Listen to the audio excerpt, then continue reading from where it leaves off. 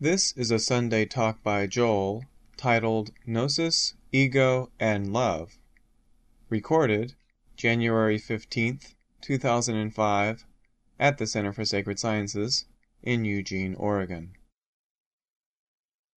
So, this morning I thought I would respond to a series of questions left in the question box by Bill Carter. Where's Bill? There he is. Yeah, okay.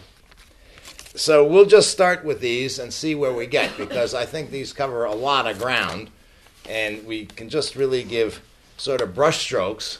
But if you want to stop, in the middle here and talk more about a particular aspect of something, we can do that. This is very informal, so don't be shy. So here's the first one. Please explain enlightenment, awakening, liberation from a personal realization that is applicable. Realizing true enlightenment is beyond words, but words do point.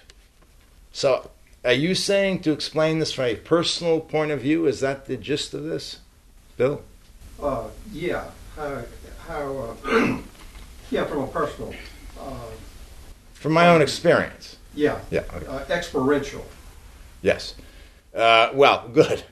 First of all, we are involved in a paradox here because enlightenment is the realization that there is no person.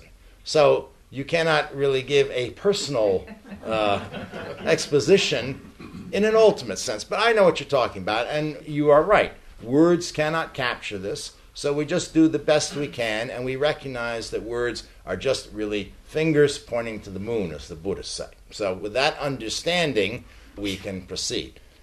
So first of all, let me tell you that in my experience, enlightenment was unlike anything else that ever happened. And that's a big clue here, because one of the ways that we explain things to people that haven't experienced them is we say, well, something is like something else. We use a comparison. So if you've never had a mango, I could say, well, wow, mango, let's see, it's like a peach, but it's got a smoother texture and it's more tart. And so it's not a peach, but at least we're in the ballpark. It's more like a peach than a grapefruit, for instance, right? But unfortunately, enlightenment isn't like anything. So there's nothing to compare it to. So this is one of the clues that if your mind is cooking up an idea of enlightenment based on something wonderful that happened to you one time, it ain't it. Whatever you can imagine ain't it. Then, having said that, one of the ways to describe it is to say what it isn't. So enlightenment is, first of all, not conceptual knowledge, or gnosis, I should say. The same thing. Gnosis is just a more technical term here. Gnosis is a Greek term that means highest knowledge, direct realization of reality. So gnosis is not conceptual. And in fact, the Buddhists talk about a non-conceptual realization or non-conceptual insight. So this is very important. It's beyond a kind of knowledge that we can think about. Mystics often talk about it in contrast as being an experience, because that's normally what we think of as in contrast to intellectual knowledge. Well, we have experiential knowledge. So I might say something like, last summer, Jennifer and I went to Spain. We went to Madrid. We'd read about Madrid before we went, and so we had some intellectual knowledge of Madrid. But when we got there, then we could say, oh, well, I know some of Madrid anyway. I've been there. But strictly speaking, even though you'll read mystics talk about its experience, strictly speaking, enlightenment, realization is not even experiential knowledge. On two scores. First of all, experiential knowledge fades. So I am not experiencing Madrid now.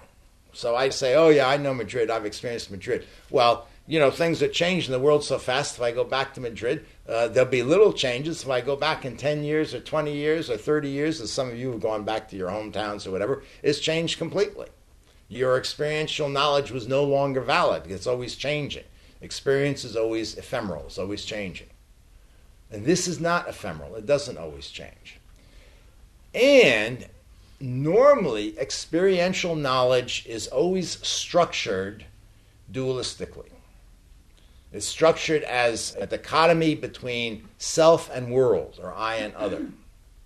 So when I say I know Madrid, either because I've read about it or because I've been there, I have this experience of an I and an other.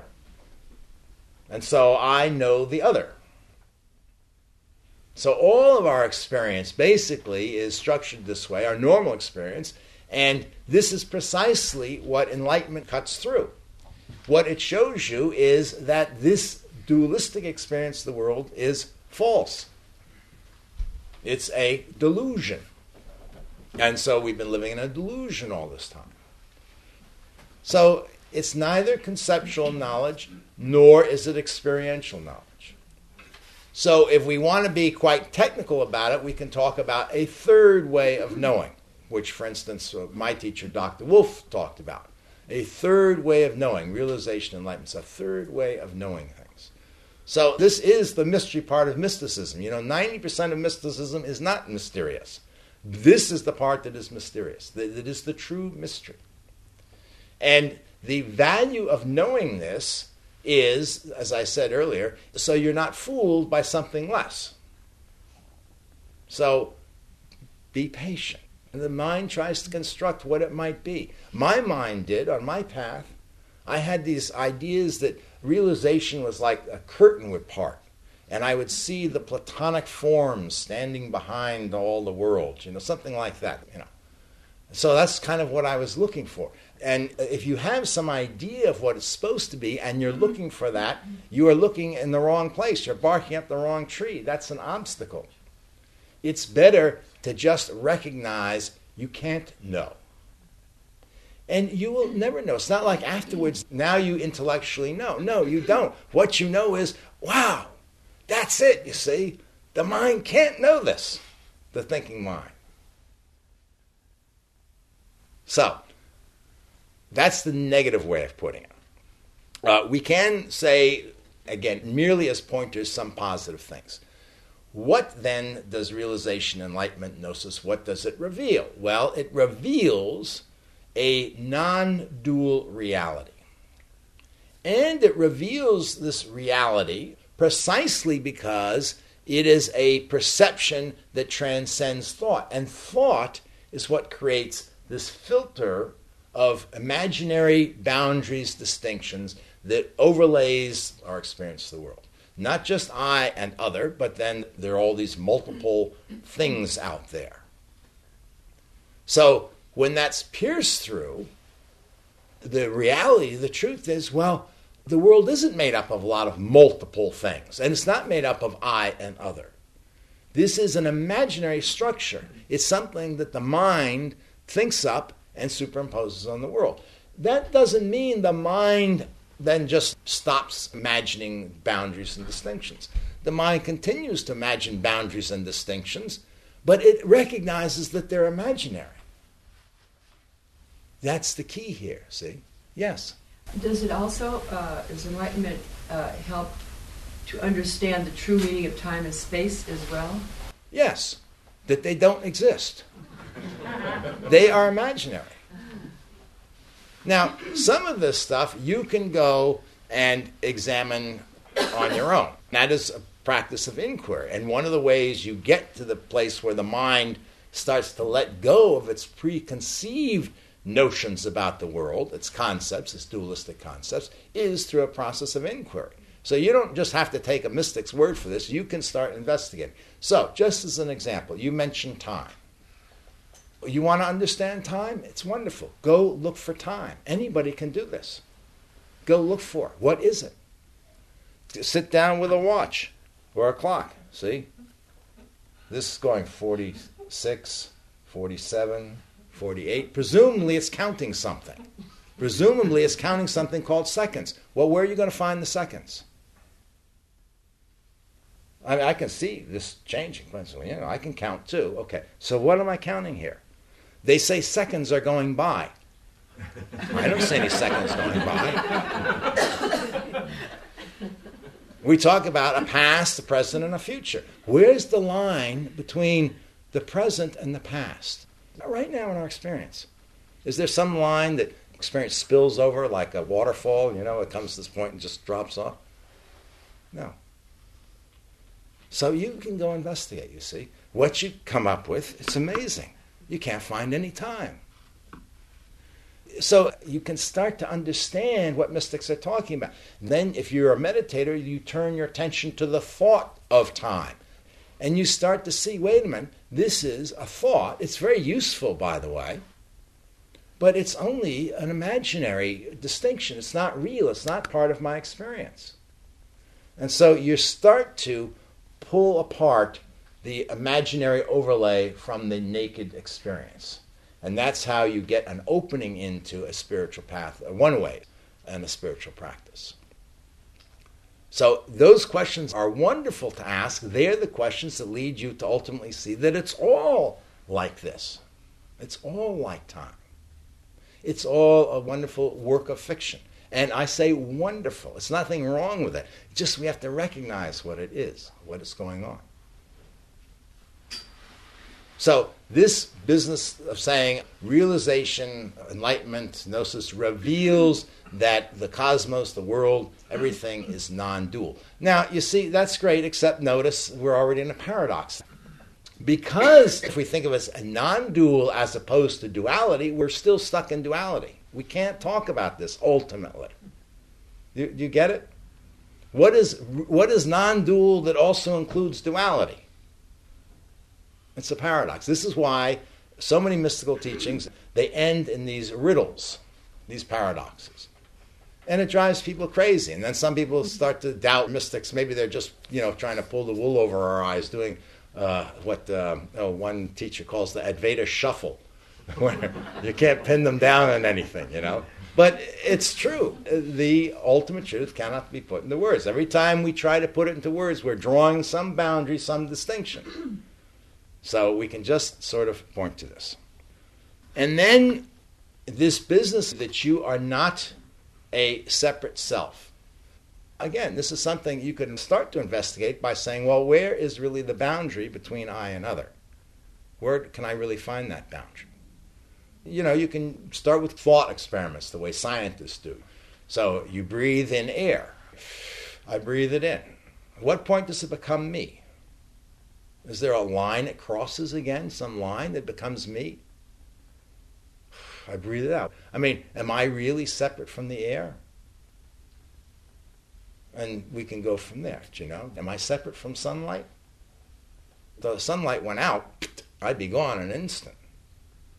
Now, I'm not saying that mysticism is some sort of very sophisticated science, but this is why earlier Vip said, one of the things about the center is to show that a scientific approach to the world, not scientism or not being stuck with a materialist view of the world, but taking a scientific approach and taking a mystical approach aren't that different.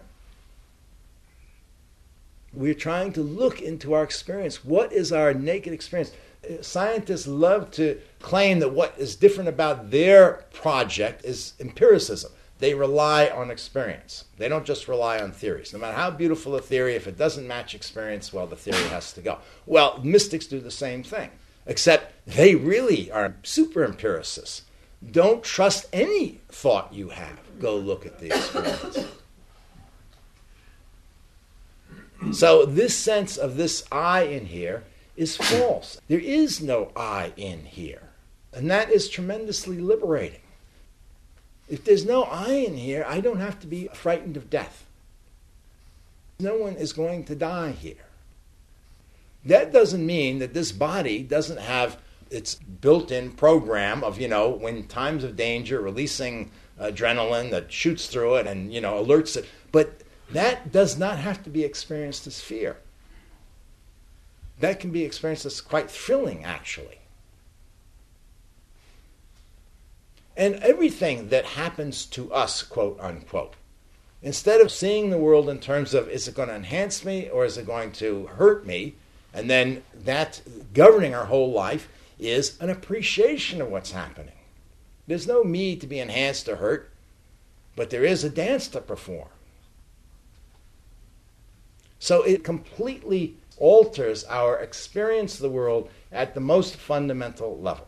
It's not just a cosmetic change. So I'm trying to get to this idea of what does it mean for you personally?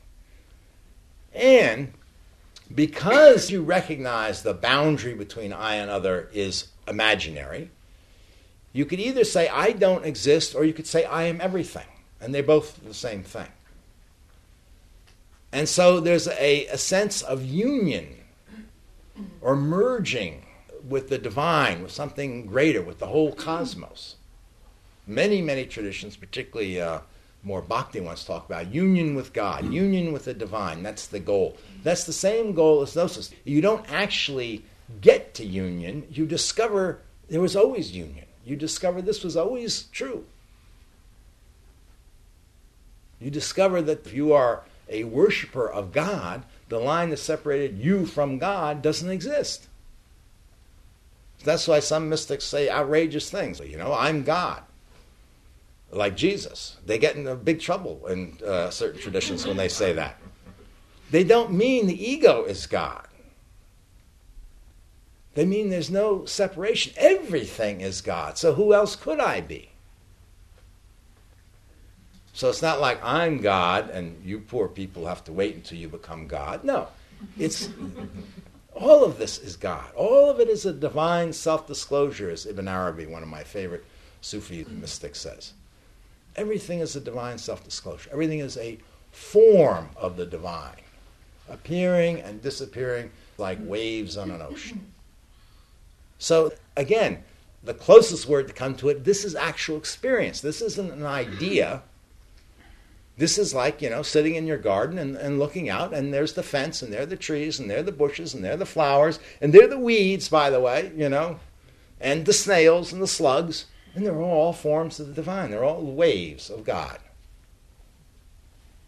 That doesn't mean you can't get rid of the slugs and protect your lettuce, especially if you're farming and you're feeding people. God doesn't mind. God makes more slugs. So actually, this goes to the next question. Explain ego. Okay. Ego, used by mystics, is first of all not the way the Freudians devised, where you have the overall psyche and then it has components like ego and id and things like that. So when mystics use ego, and when you see that term used as a translation of Sanskrit words and so forth, it just means that simple, fundamental sense of being a separate self.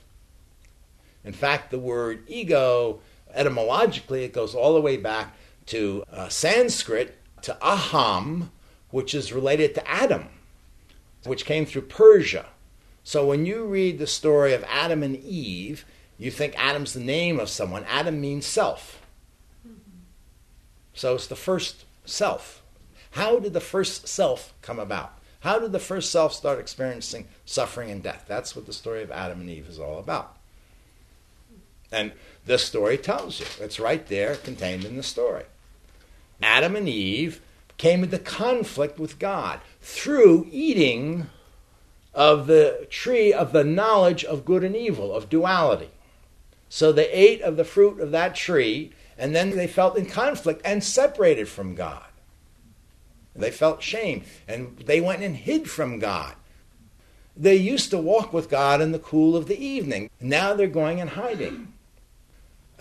God isn't hidden from us. We've hidden ourselves from God. And it's right there in that story.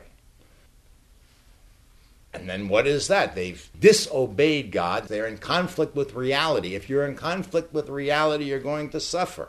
That's something, children start to find out early in life. Fire burns. If you put your hand in the fire, you're going to suffer.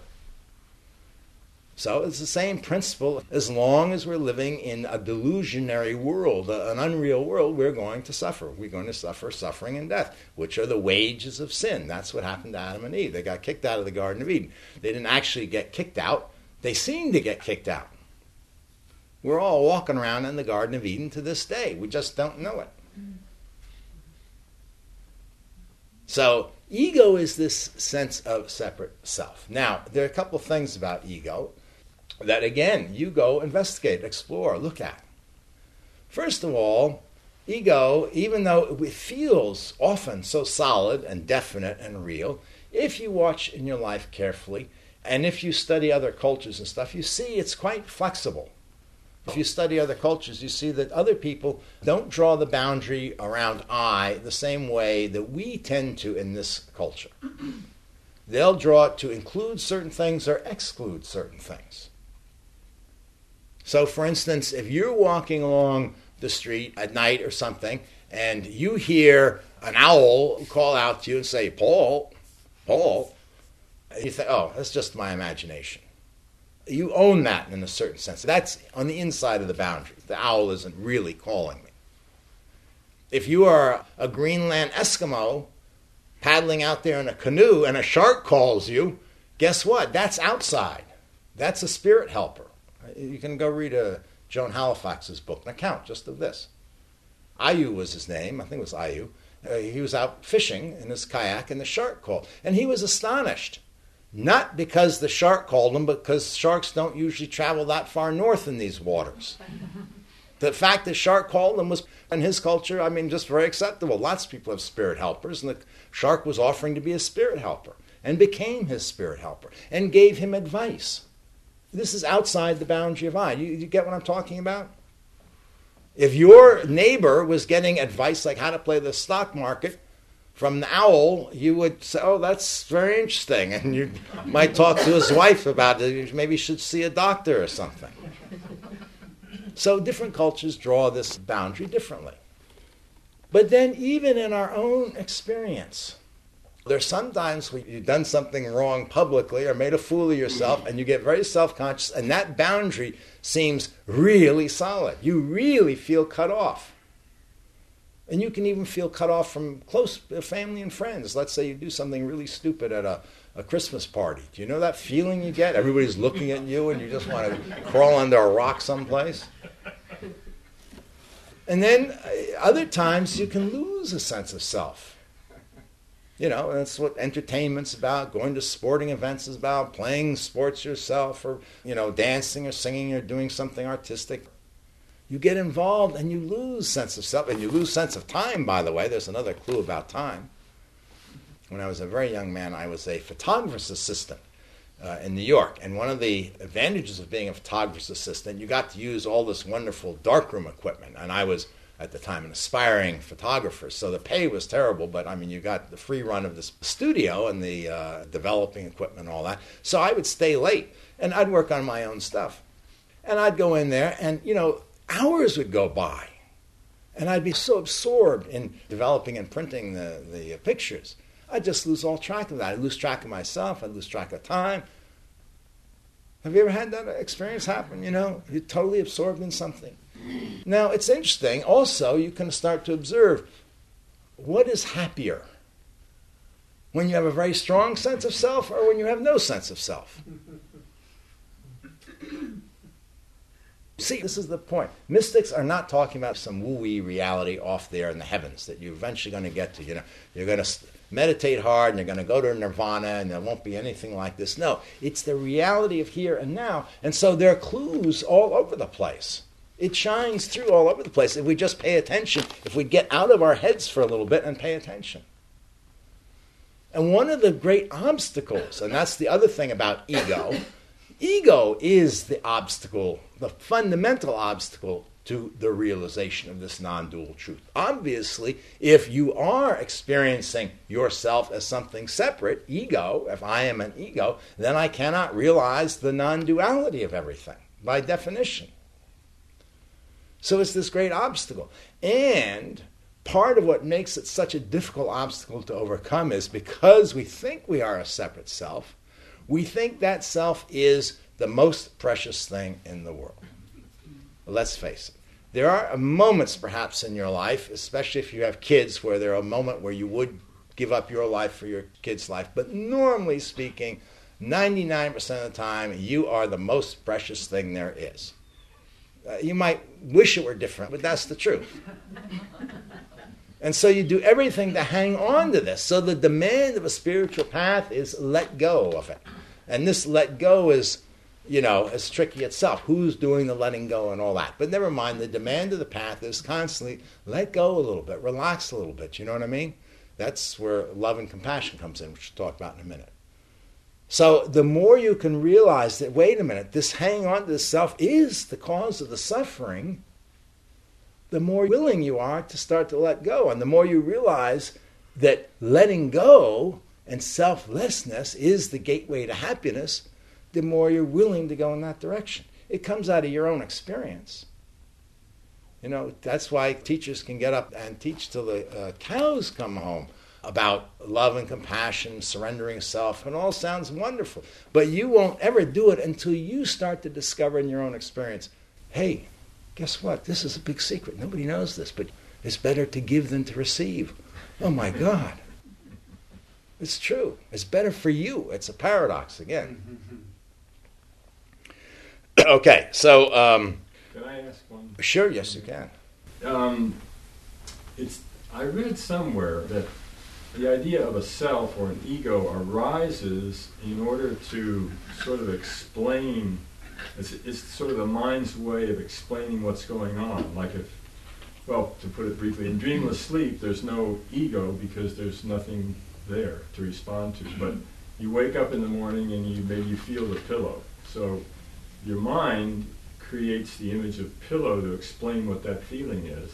And at the same time that happens, isn't the mind also saying, oh, there's somebody here that's lying on the pillow, or there's a body, or there's a self?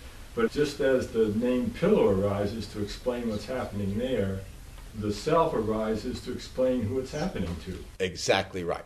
Just like we say, it's raining outside, to explain what's going on. But there's no it that's raining. If you go look for the it that's doing the raining, you'll never find it. So raining's going on. So yes, and insofar as that is an explanation and a way of the mind tracking experience, it's wonderful. The trouble is we believe it. That's the trouble. We confuse idea of pillow with the actual experience. And so realization is just the realization that there's, a whole set of experiences, thoughts, emotions, and so forth. And then there's I, the boundary that we use to separate it from everything else, and that's imaginary. And then we can use it. But let's know what we're doing. I mean, that's the whole point, So, then Bill asks, Punjaji speaks of true meditation as no thought. Could you comment on this? Yes, that's correct. It's not incorrect, but we can be more precise and explore this in more detail. You'll find a lot of times people talk about true meditation is no thought. People talk about enlightenment as no thought, or a no thought state, or something like that. But let's be more technical. Meditation is freedom from the tyranny of thought. So it could be a state where literally no thought is arising. If you meditate and you become a long-term meditator and you get more and more skillful, chances are you will experience periods of time where no thought is arising. I call them clarity experiences. And I remember very clearly the first time this happened to me as a meditator.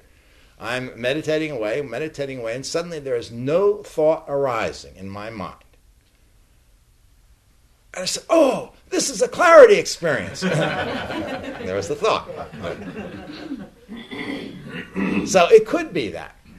But if you get the idea that this is the aim or object of meditation, then you're actually spinning your wheels and you're creating a lot of unnecessary problems for yourself, because it's not necessary that no thought is arising in that sense of being in a state of samadhi, of a prolonged state where no thoughts are arising. Every single thought arises and disappears on its own. It self-liberates. You don't have to make any thought go away. In fact, here's another thing you can test. Try to hang on to a thought. I don't mean an image now. I'm talking specifically about a verbalized thought, like your birthday. So my birthday is December 20th, okay? The Tibetans describe it as drawing on water. As fast as you draw on water, it dissolves, it evaporates. So every thought is arising and disappearing. And between the two thoughts, there's no thought. Now that is normally a very, very brief moment, and we overlook it. First of all, because it's so brief, and second of all, because we're always trained to look for something. We're waiting for the next thought to come. And so we're constantly skipping over this very precious moment. Precious moment because in a moment of no thought, there can be no delusion. Only thought causes delusion. Experience, sensation stuff cannot fool you. Only thought fools you. A sensation is just a sensation. What you think about it makes all the difference. If you have a pain in your head and you think, oh, it's just a headache, and it's a tumor, and you don't pay any attention to it, you'll die. On the other hand, if it's just a headache and you think, oh my God, this is it, this is the big one, I got the tumor now, then you're going to have a lot of unnecessary suffering if it turns out to be just a headache. So it's the thought about what's going on that fools us, not the actual experience. Experience cannot fool us. So this is a very precious moment. All enlightenment, all realization, all awakening happens in a moment where there is no thought. It might be that fast. It might be a flame being blown out by a Zen master, and for a moment the student sees the flame has disappeared, and in that moment there's no story about it, and boom, the reality of what's happened just strikes home. Or it might be a long time. You go into samadhi. You've been practicing meditation, deep concentration practice in the caves in the Himalayas, and you go into samadhi for, I don't know, they claim they go in for 30 days or something, That won't necessarily guarantee that enlightenment will happen. You might just spend 30 days zonked out. But enlightenment only happens in that moment where there is no thought present, there is no delusion present. So that is the import of talking about meditation is no thought. But meditation, normally speaking, is about being free from thought. And that means no distraction by thought. So you can sit there and attention can be focused on your breath, and then thoughts arising and passing, and it's not distracting you. It's not that you aren't aware that thoughts are there, but you're not lost in the thought. It could just be choiceless awareness. It could be not focused on anything, and thought is arising and passing, and you're not lost in the thought. In fact, you could have the thoughts the primary focus in your mind and not be lost in them. For instance, when you're doing your taxes, which is coming up. This is a wonderful time for spiritual practice, by the way. To sit down and do your taxes and watch all the stuff that goes around doing the taxes, all the stories and everything that are created about how, the government's ripping me off, where's all my money going, it's just paying for wars and this and that. And then all the little things. Well, I don't really have to report that. I mean, that was just the after all, they ripped me off so bad. And this is what the mind is good for, by the way, doing taxes. It's excellent for that. But all this other stuff is extraneous. And you can watch that and play with that. But that's the whole business. True meditation is, if we want to really be technical, it's not being distracted by thought, not being caught up in thought, and not believing thought, whether you're sitting in some formal posture or not. Okay, so then... Joel? Yes? Could you also describe it as just watching the thoughts as opposed to, not being distracted, just watching what's going on? It's the same thing. When you are watching thought and recognizing it's thought, then you are not caught up in it. That is sort of the definition of watching thought in a spiritual context. Okay, do you foresee a mass awakening at this time? And if so, please elaborate.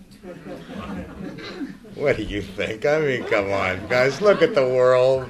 What is going on in the world? Come on. This is an idea going around. I must say, I think it's very, very romantic. People move in certain circles, and lots of things are happening within their circle. And then they project that this must be happening all over the world. I mean, I know exactly how this works. During the 60s, I was a Marxist revolutionary, in San Francisco. And everybody I knew was a Marxist revolutionary. And it seemed like the revolution was happening right there before our eyes. In fact, our little collective, we had a meeting. And now we've been in business for a year, so it's a long time when you're in your 20s. You have a lot of experience after a year. But we had a meeting, and we took a poll. Do you think the revolution is coming within the next 10 years or not? Half the people in the room thought it was coming in the next 10 years. I thought maybe 20 years. But, here you are in San Francisco, in the hotbed of revolution, so you think everything is happening this way. Well, there's this idea that seems to come from Marin County, which is a hotbed of gurus, and, everybody's waking up. A mass awakening is sweeping the earth. But, I don't know. If you just have to turn on the news a little bit, and I don't think a mass awakening is sweeping the earth, frankly. But I would also say this. Look, there's a lot of paradoxes involved when we talk about this. Because, see, one of the points of waking up is to realize there's no one to wake up. There's no one to be deluded. What does it mean there's a mass waking up? I mean, that's from the perspective of a delusion. No one's ever woken up. There's never been anyone to wake up. So what does that mean? Or you could put it this way. When you wake up, when you're free and liberated, everybody is. I mean, there's nobody in delusion. You look around and there's nobody in samsara. Where do you see anybody in samsara? Where do you see anything wrong? So what then does mass awakening mean? Or you could look at another way, which is the way I like to look at it, which is to make use of a story. I love stories. I came out of Hollywood. I did that for a living, making stories. This is what the human race is about. From a mystic's point of view, it's a great adventure. And it's the same consciousness realizing itself in all these different forms. And in a certain sense, only human beings can do this. This is why God invented human beings. Not because human beings are better than cats or dogs or something, but because only human beings can get deluded. So God had to create a creature that could be deluded in order to get a creature that could wake up. To play hide and seek, you have to have somebody go hide. You can't play hide and seek unless somebody goes and hide. Then you can seek them and then you have fun. So if everybody did wake up, in the next 10 or 20 years, it's over. That's the end of humanity. We do something different, but that's it. So I wouldn't be in a great rush for everyone to wake up if you enjoy this, this particular game. Okay. 2 more here. Do you have a practice? Yes, I can answer that quickly. First of all, I practice whatever I'm teaching.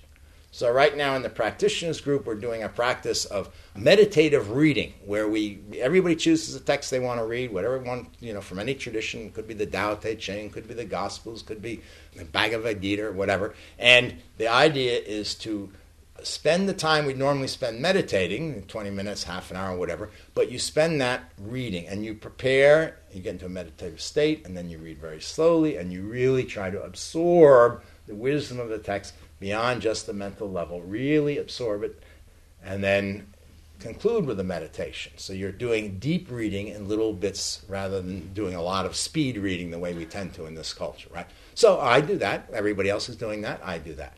If we go on a retreat and we're doing very beginning concentration practice on the breath, I do that. Why? Because I want to know experientially what's going on. So when the meditation session's over and somebody raises their head and says, I'm having trouble with that, I know what they're talking about. I'm usually having trouble with that myself. I'm not that great a meditator, frankly. And when I'm meditating, I also then remember, that was a problem I had, And then I can give some advice from experience. So I'm not just talking, from something long ago. So I always stay very close with my students when I'm teaching, and I do those practices. I also sometimes practice just for the fun of it. There are some meditations that's like a spiritual vacation. You can just go into states of bliss for a while. It's great. And so I do that sometimes. And then I also sometimes have to practice to stay ahead of my students. I started off, if you read my book, I had very little experience in meditation. So one of the things I had to do in the beginning is learn all these meditative techniques. I went to these Tibetan lamas in L.A. and studied meditation with them and, other ways. Some of my students became much better meditators than me. And they'd come and tell me what's going on and say, oh, really? What are you doing? Let me go off and meditate here. And I'd have to scurry off and do 3 months of some, refined practice to know what they're talking about. So it's in response to my students, in any case, usually. Now, the very last question, what is love? Let me try to leave you with a context in which to think about it from a mystical point of view, because love, particularly in our language, is a word that has so many meanings. You know, I mean, it means everything from falling in love and eroticism and all that to, you know, love of God and love of your dog and, you know, all those sorts of things. So how can we look at it from a mystic's point of view? And I think from a mystic's point of view, the simplest definition is love is bliss in motion. That's the one I would pick. And if we think of the ground state of consciousness as being bliss, it's just pure bliss. That's just like consciousness in dreamless sleep, when nothing is going on. Consciousness without form. It's not like blissful like a lot of emotion. It's blissful in the sense that space is blissful. It's awesome. It has this silence, this stillness, this completely non-judgmental quality. Anything can arise in it. Anything can pass through it. It can't be affected in any way. It can't be hurt. You can light fires in it. You can shoot off guns. You can wave swords around. It can't be cut. It can't be burned. Nothing. It's just this pure, empty bliss, but empty in a rich sense. Empty, but in the sense of potential, the potential for everything. And now this is a kind of a story here, a kind of a myth, but this is the best way I know how to explain it. And then it needs to express itself. It needs to inform itself to know what it is. Otherwise, there's nothing there. So if it wants to know what it is, it informs itself. And in the movement of informing itself, that movement is a flow of love. And again, this is something we experience in our own lives. When we have a pure motivation for any sort of artistic, creative endeavor, we love to do it. I'm not talking about once people start offering you money, that complicates it. But when you're just, a kid, I've said this a number of times, but it's such a wonderful example. I once saw a episode of, what's the name of that show? Candid Camera. And they had a pediatrician's office, and they had a little waiting room, and they brought in kids, and then they left them alone in there with music playing. And then all these kids, they listen and they just start dancing.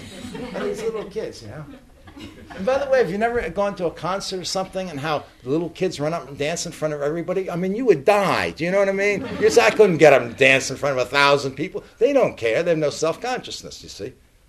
So they're just doing it. Why? Is there some a survival value in that? No. They do it because they love to do it. So that's what love is. Love is this movement out of bliss. It's bliss in motion. Because it loves to do it. It just loves to do it. And it appreciates what it does. It loves what it does. It loves to do it, and it loves what's happening. It's just all one thing. And then finally, when love encounters suffering, it just transforms into compassion. Naturally. It's selfless, so it's giving. It's giving of the cosmos in this great cosmic dance, and when it sees suffering, it's a particular form of giving. It's the giving of the relief of that suffering. It's all very natural. It's not a big mystery. And if we look at our own lives, see where love comes from. See where compassion comes from. Trace them back. Yeah. Well, how does an enlightened person handle personal loss, grief, or death of somebody, or is there any difference in the way that an enlightened person would handle that Yes. as opposed to beings that... I'll speak from my experience, quote unquote here. The difference is freedom. So I don't have any way I'm supposed to react when something I love dies. The last thing that died that I was close to was my little orange cat, Madeline. And I just boo-hoo-hooed for a day or so. Boo-hoo-hoo. She was my little okie-dokie little pokey cat. Yeah. She was an angel. It was sort of that's too strong. She was my angel. My mother died, and I applauded. Don't get me wrong, not because I was glad she had died. No, but the way she died in that situation, she was 93 years old.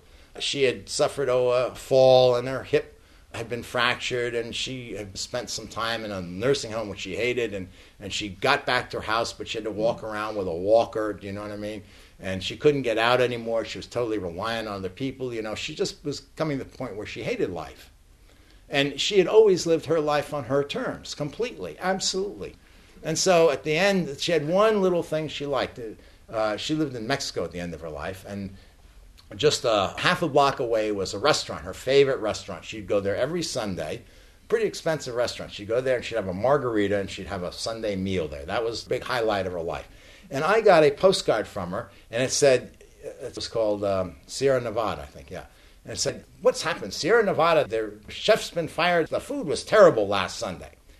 The next thing I know, I get a call from her doctor who I'd met on a previous trip down there saying, your mother checked herself into the hospital this morning, and she says she wants to die, and she's got pain in her stomach. I said, there's nothing wrong with the pain in your stomach that little Mylanta won't cure, but she insists she's going to die. So I said, well, tell her to wait until my brother and I get down there. At least do that. And if she wants to die, that's okay. But at least hang on and wait, and we'll be down there in a few days. So I started scrambling around to get flights, and he lived on the East Coast. He was doing that. And, by the time we got down there, she'd gone.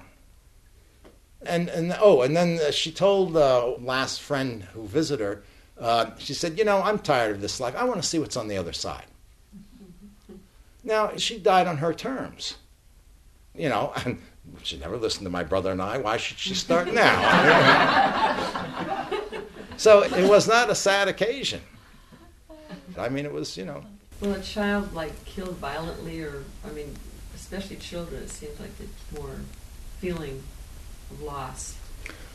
Certainly. That's what I say. It's all dependent on the situation. So there's no correct way to grieve or to respond to death. It's always going to be on every situation. But this is true of life led in freedom.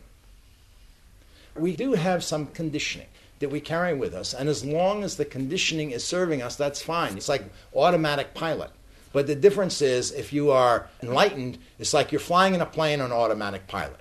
And anytime you want, you can override the automatic pilot and take charge. This is a very crude analogy because there's no one there to do all this, but it's like that. Whereas somebody under delusion, they're flying an automatic pilot and they're headed for a mountain and they, because the conditioning is locked in. There's no freedom.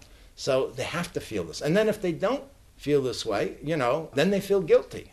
But it's a question of freedom. That's the only difference. It's a question of freedom. And so what you're doing is what you want to do. I wanted to grieve for my cat. Didn't cause me suffering. That was the nature of the love I had for that cat. The nature of the love I had for my mother was admiration. So her death didn't cause me suffering either. So this is the point. It's not doing anything different than you would do now. It's just not being constrained and being in self-conflict about what you're doing. Is that helpful? Yeah, thank you. Yes. How do you reconcile a relationship like a marriage with the non-duality of enlightenment? What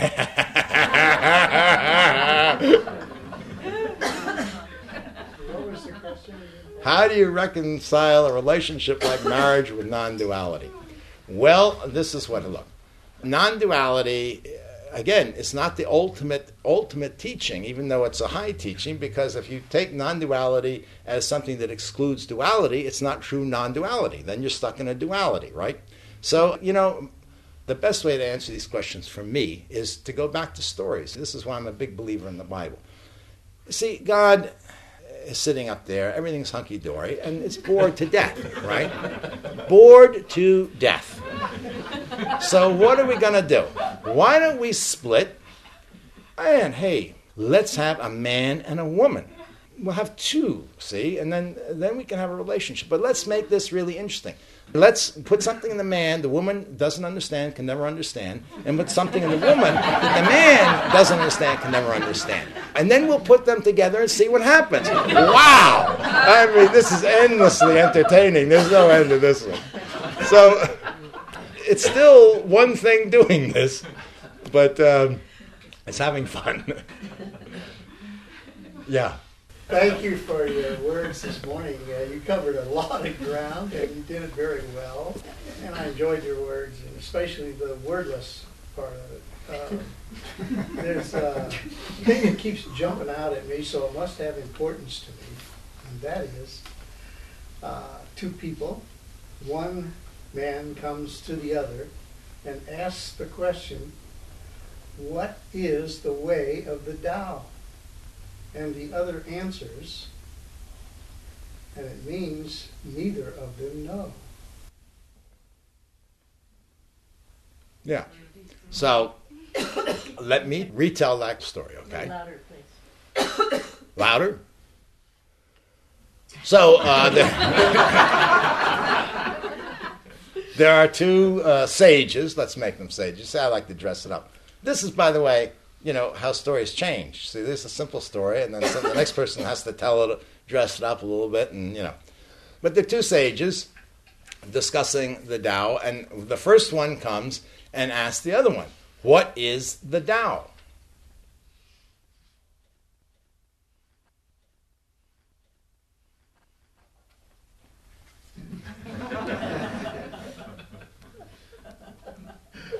Now, wasn't there a moment there where your mind didn't know, blank, no thought, when you were waiting for the punchline, right? Wasn't there a moment? I showed you directly the Tao. You missed it this time. That's fine. God is endlessly patient. You didn't get it? Well, we'll get more opportunities. Okay. I think that's it for this morning. So thank you for all being so patient. And as we went through all this, thank you, Bill, for the question.